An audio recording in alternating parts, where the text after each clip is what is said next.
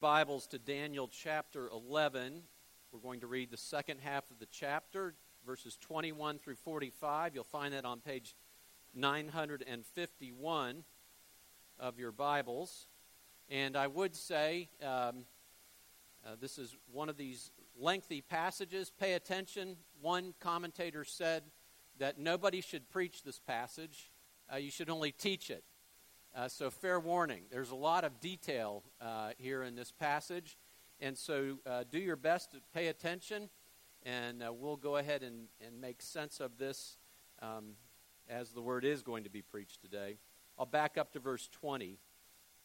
Then shall arise in his place one who shall send an extractor of tribute for the glory of the kingdom, but within a few days he shall be broken, neither in anger nor in battle. In his place shall arise a contemptible person to whom royal majesty has not been given. He shall come in without warning and obtain the kingdom by flatteries. Armies shall be utterly swept away before him and broken, even the prince of the covenant. And from the time that an alliance is made with him, he shall act deceitfully, and he shall become strong with a small people.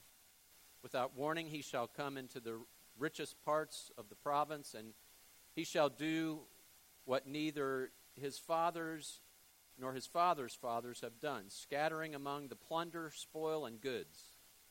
He shall devise plans against the strongholds, but only for a time. And he shall stir up his power and his heart against the king of the south with a great army, and the king of the south shall wage war with an exceedingly great and mighty army, but he shall not stand, for plots shall be devised against him. Even those who eat his food shall break him. His army shall be swept away, and many shall fall down slain. And as for the two kings, their hearts shall be bent on doing evil. They shall speak lies at the same table, but to no avail. For the end is yet to be at the appointed time. And he shall return to his land with great wealth, but his heart shall be set against the holy covenant, and he shall work his will and return to his own land.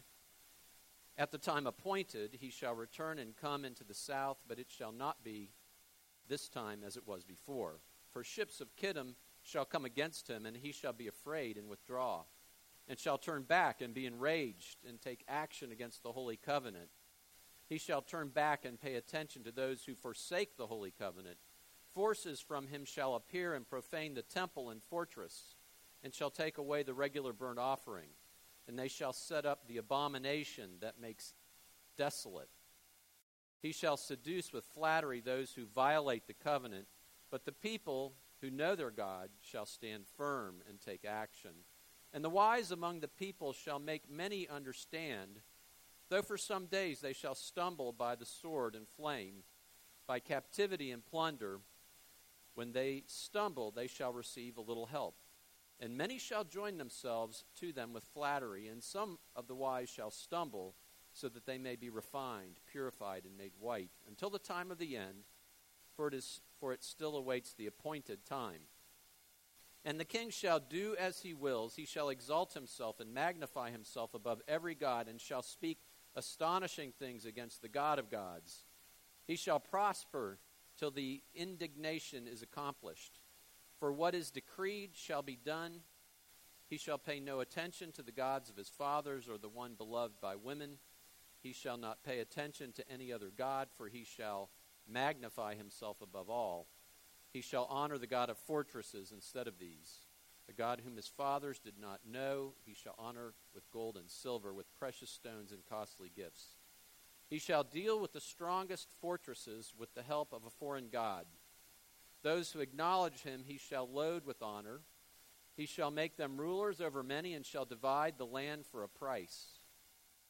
At the time of the end, the king of the south shall attack him, but the king of the north shall rush upon him like a whirlwind, with chariots and horsemen and with many ships. And he shall come into countries, and shall overflow and pass through.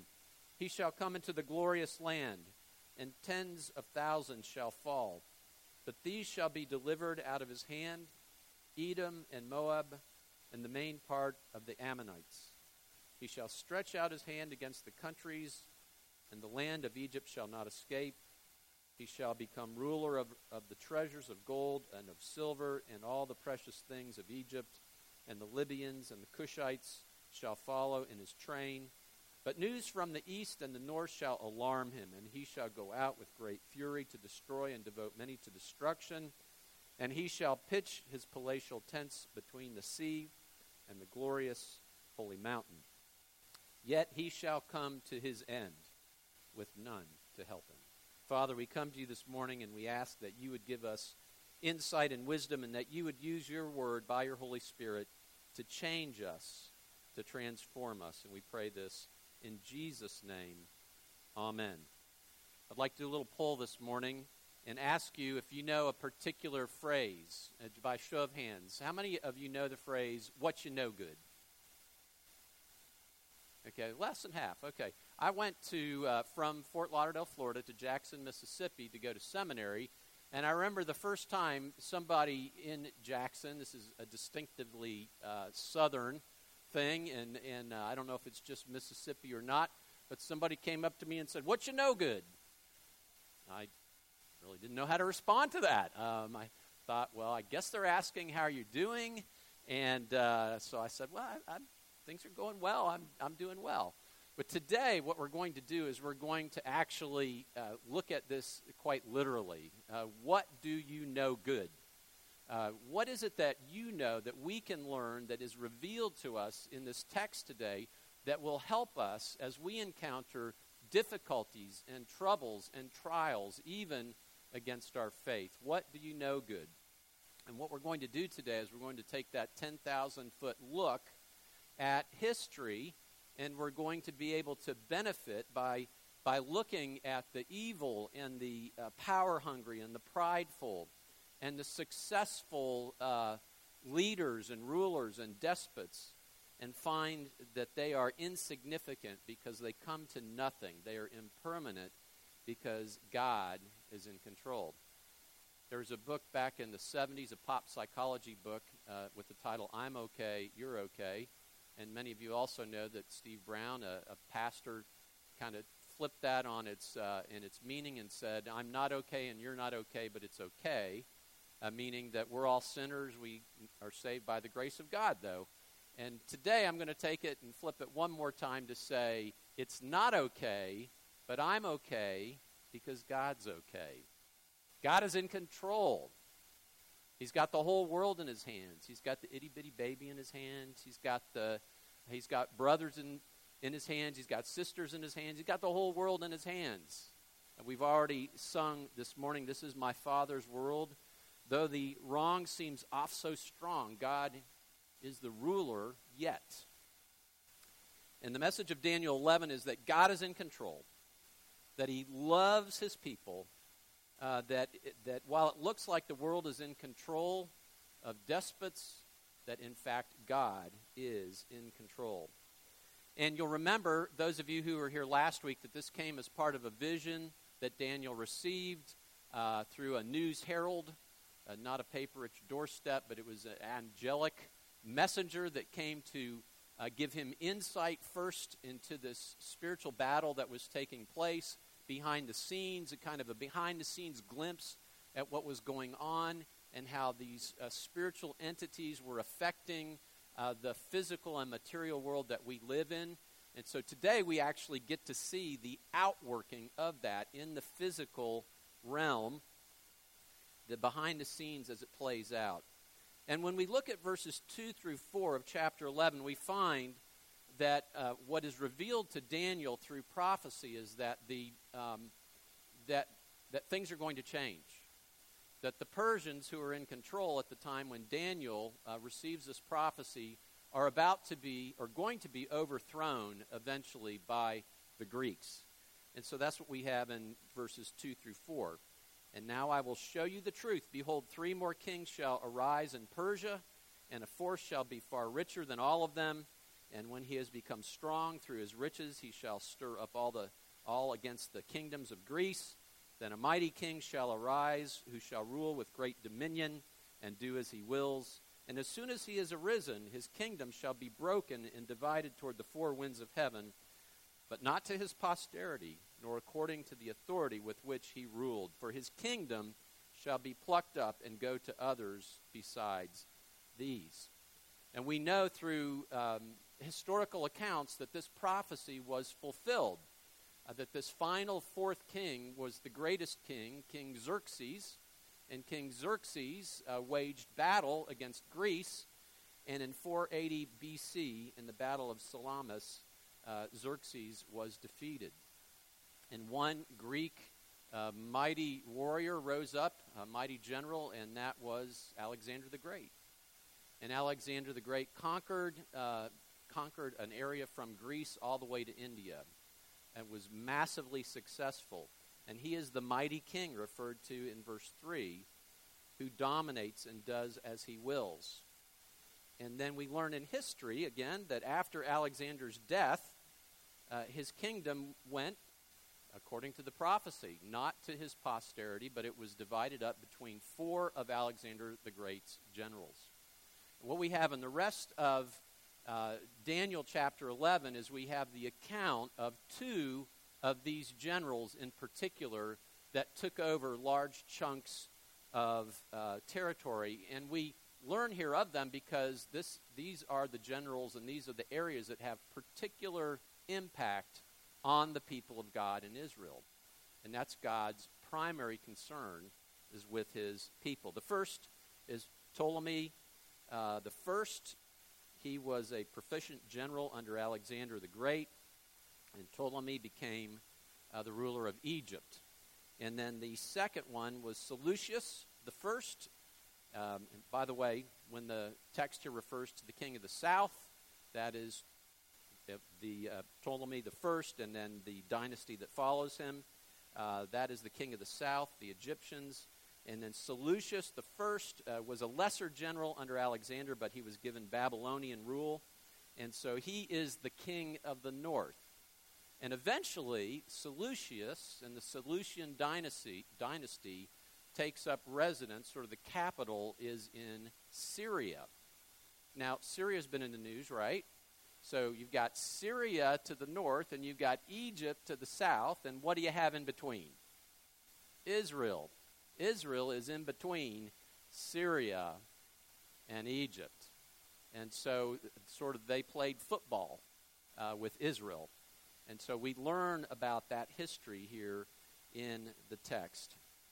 Now you'll notice that there's some specific detail. I've already gone into detail, historical detail, and there's really amazing detail in this prophecy as it's fleshed out in history. Everybody agrees that a lot of these things you can pinpoint in history. And in fact, this would actually make a great Netflix television series. I mean, there's so much detail here. There's so much intrigue. There's salacious stuff goes on. And it would be multi-season. There's so much to it. So I'm just going to read a couple of these very specific things. And there are many, many more. So verse 4, of course, we've already talked about. His kingdom shall be broken up and divided. This is Ralph Davis is a commentator, and he says, no sooner does Alexander amass his empire than it will be splintered. And then in verse 6, but she will not hold on to the strength of her arm, but she will be given over. And then Ralph Davis says the alliance forged through Bernice's marriage to Antiochus II will not succeed. Well, let's talk about that a little bit. So what's going on there? Well, Ptolemy the second ruler in Egypt, reigns and fancies an attempt at romantic diplomacy at about 250 BC. He gives his daughter Bernice in marriage to Antiochus II, so the second ruler of the north, and with the proviso that Bernice's son would be heir to Antiochus's Seleucid throne. There was a slight hitch. Antiochus II was already married, but not to worry. Antiochus put away his wife, Leotis, and went on with the plan. However, 2 years later, Bernice's father, Ptolemy II, died, so Antiochus divorced Bernice and took Leotis back. Leotis, once scorned, was not mollified. She apparently poisoned Antiochus and saw to it that Bernice and her child were liquidated. Hence, Leotis' son, Seleucus II, could reign. Right? That's all going on behind the scenes, and prophesied the rough outline here in the text. Verse 9, but he shall return to his land. About 242 B.C., Seleucus II, king of the north, invaded Egypt, but being defeated had to return to Syria. Verse 11, but the multitude shall be given into his hand.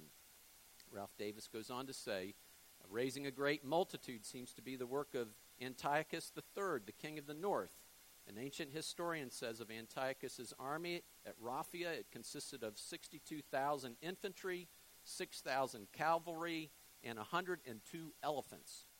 A formidable force, but given over to Ptolemy IV. And on and on and on it goes. I'll spare you the rest of the details, but you see that the history fleshes out this prophecy it really in great detail and great accuracy.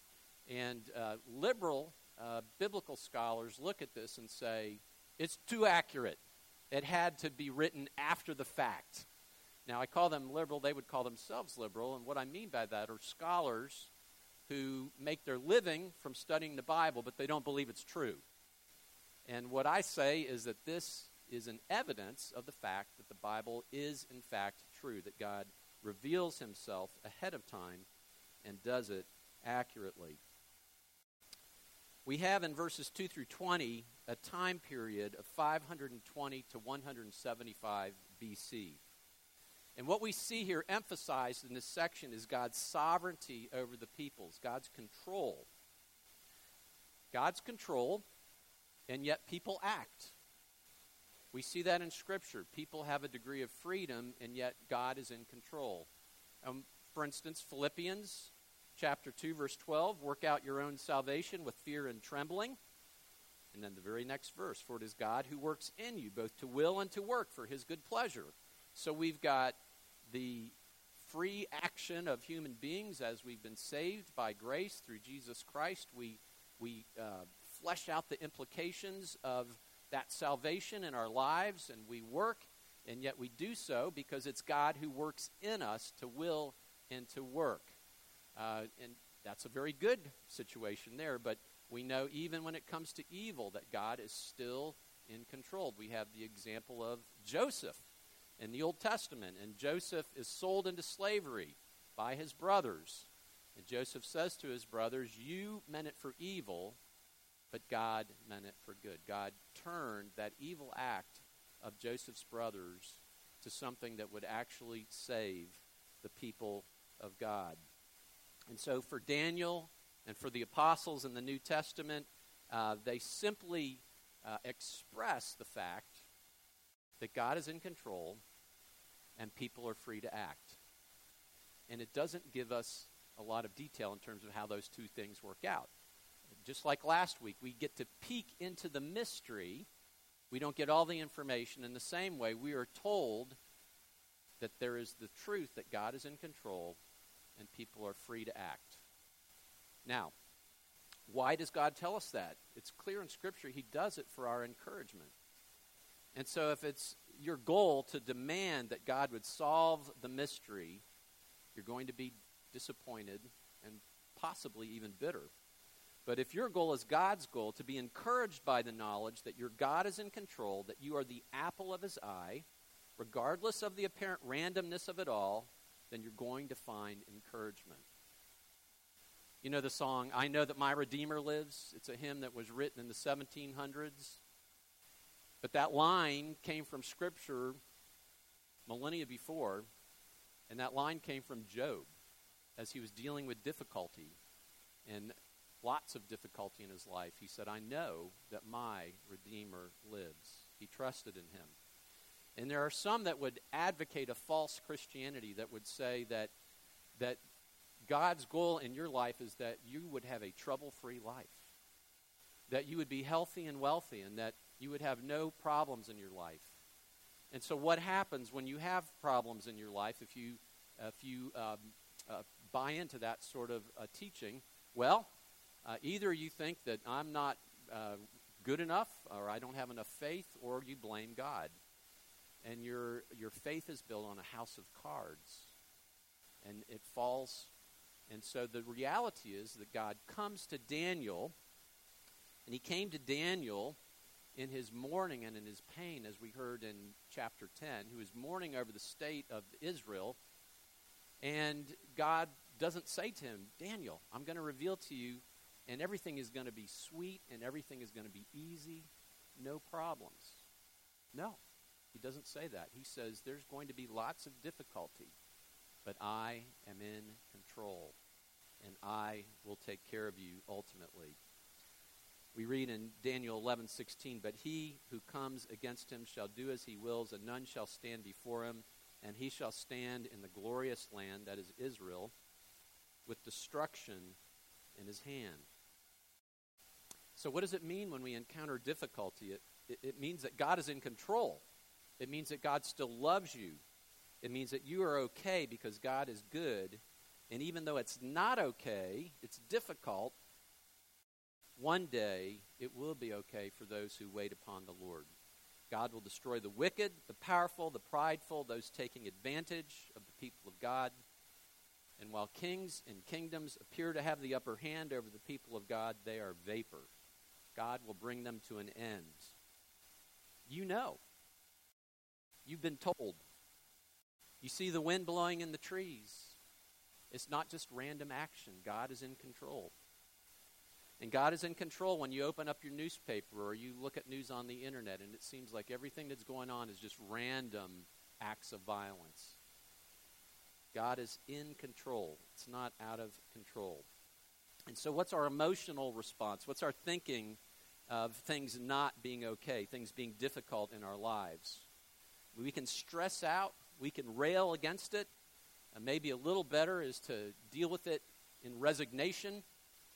I think of one of my favorite biblical characters, Thomas, doubting Thomas in the New Testament, sort of the Eeyore of the New Testament. And Thomas is with the disciples, and Jesus says, let us go to Jerusalem. And they know that there's danger ahead for Jesus in Jerusalem. And so Thomas says, well, let us go with him so we can die with him. He just, that kind of guy, resignation. Is that it? Is that the best we can hope for? No, we have confidence. We have confidence in God. And we can cry out and pray for help. And yet we know he'll help, but that doesn't mean that our life is going to be easy, but we know that he cares deeply for us. Now in verses 21 through 35, we have a change in pace. Things slow up dramatically because at that point we're only covering 175 to 163 BC. God takes his time to warn Daniel and to warn the Jews because this is going to be an unparalleled time of difficulty and trouble for the nation of Israel up to that point. And the verses here refer to somebody who becomes apparent in time and place in history, and his name is Antiochus Epiphanes. And he is going to put Israel through untold horrors, and they will need to stand firm in their faith in the face of opposition and not apostatize. And so we read of him in Daniel 11:28, and he shall return to his land with great wealth, but his heart shall be set against the holy covenant, and he shall work his will and return to his own land. And then in verse 30, for ships of Kittim shall come against him, and he shall be afraid and withdraw, and shall turn back and be enraged and take action against the holy covenant. He shall turn back and pay attention to those who forsake the holy covenant. In verse 29, the verse in between, we learn that this particular figure that we know as Antiochus Epiphanes attacks Egypt. And in response, the Romans, who are growing in power, they've got a problem with that. And the Senate sends a fleet of ships. The term Kittim there is in reference to ships in the Mediterranean. And so the Romans send a fleet to approach and confront Antiochus Epiphanes with a message that says, cease and desist. Give up your designs on Egypt. In fact, the general Linus, it's reported that he meets with Antiochus And it says, you need to do this. And Antiochus says, well, I need to consult some people. I need to think about this. And so the general draws a circle in the sand around Antiochus, and he says, you need to make your decision before you leave this circle. And so he does. Of course, he's in no position to argue. And he leaves, and he's furious. And he goes back to Israel, and he unleashes horrors on the people of Israel. He wants every Israelite to give up their faith in the true God. He wants every Jew to apostatize. So he institutes a death penalty for circumcising infants. He says that the only sacrifices that can be made are sacrifices to Zeus. Observing the Sabbath day was outlawed with the death penalty. And anybody caught with the scroll of a Torah would be killed. Such was Antiochus Epiphanes. So many do succumb and give up their faith. But this was an advance warning to the people of God. Be aware, this is going to come in the future. Stand firm in your faith. And so we read of him and what he does in the response in verses 32 through 35. He shall seduce with flattery those who violate the covenant, but the people who know their God shall stand firm and take action, and the wise among the people shall make many understand. Though for some days they shall stumble by sword and flame, by captivity and plunder. When they stumble, they shall receive a little help, and many shall join themselves to them with flattery. And some of the wise shall stumble, so that they may be refined, purified, and made white, until the time of the end, for it still awaits the appointed time. The appointed time. The time designated by God. There's a lot in this section about time and appointed time. Daniel 11:27, for the end is yet to be at the appointed time. Daniel 11:29, at the appointed time he shall return and come into the south. And verse 35, for it still awaits the appointed time. The group Chicago sang the song, does anybody really know what time it is? Does anybody really care about time? God does. God holds time in his hands.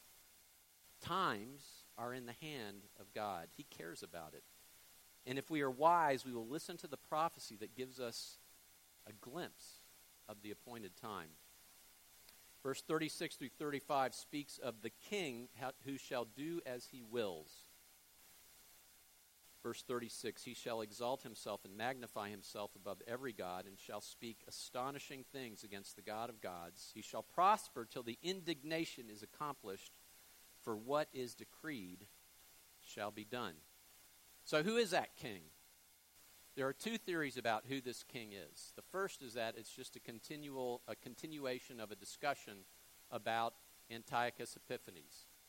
The second is that this is in reference to what the Apostle John first refers to in his epistles as the Antichrist.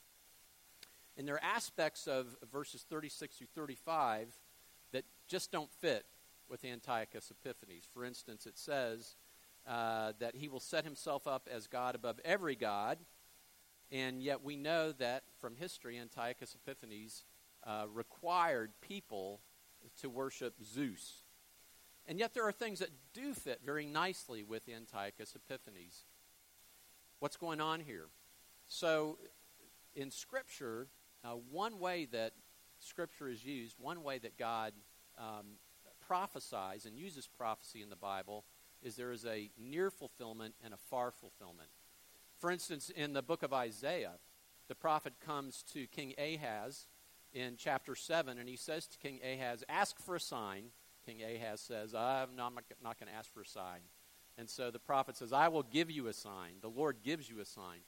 And the sign is the birth of a child that the king is going to see in his day. And certain things are going to happen in that child's life that will be the fulfillment of the prophecy that God's word is true. So there's a near fulfillment. In fact, we see in chapter 8 that the child is born, that the child does come into existence at that time. But then we have chapter 9. And we read some very curious things in chapter 9. For unto us a son is given, and the government shall be on his shoulders, and his name shall be called Wonderful Counselor, Mighty God, Everlasting Father, Prince of Peace. Of the increase of his government and of his peace there will be no end on the throne of David and over his kingdom, to establish it and uphold it with justice and righteousness from this time forth and forever. The zeal of the Lord of hosts will do this. There is no way that the child born in chapter 8 in any way fulfills this prophecy. It was only fulfilled in the coming of Jesus Christ. And so we have a near fulfillment and a far fulfillment. And I believe what's going on in chapter 11 in these verses is you have both a fulfillment in the person of Antiochus Epiphanes, who is a horrible, despotic, evil oppressor of God's people, and then we take it to the nth degree. Somebody like him is going to come. And so, for instance, we read of this person in 2 Thessalonians 2, 3, and 4. Let no one deceive you in any way, for that day will not come unless the rebellion comes first and the man of lawlessness is revealed, the son of destruction, who opposes and exalts himself against every so-called God or object of worship, so that he takes his seat in the temple of God, proclaiming himself to be God.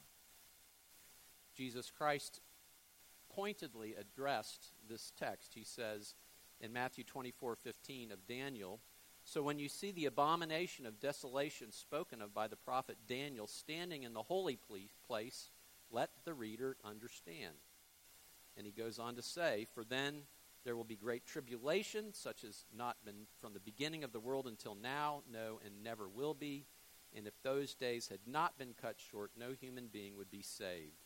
But for the sake of the elect, those days will be cut short. That if anyone says to you, look, here is the Christ, there he is, do not believe it. For false Christs and false prophets will arise and perform great signs and wonders, so as to lead astray, if possible, even the elect. See, I have told you beforehand. That's what Jesus says. He is warning us in advance. Does anybody really know what time it is?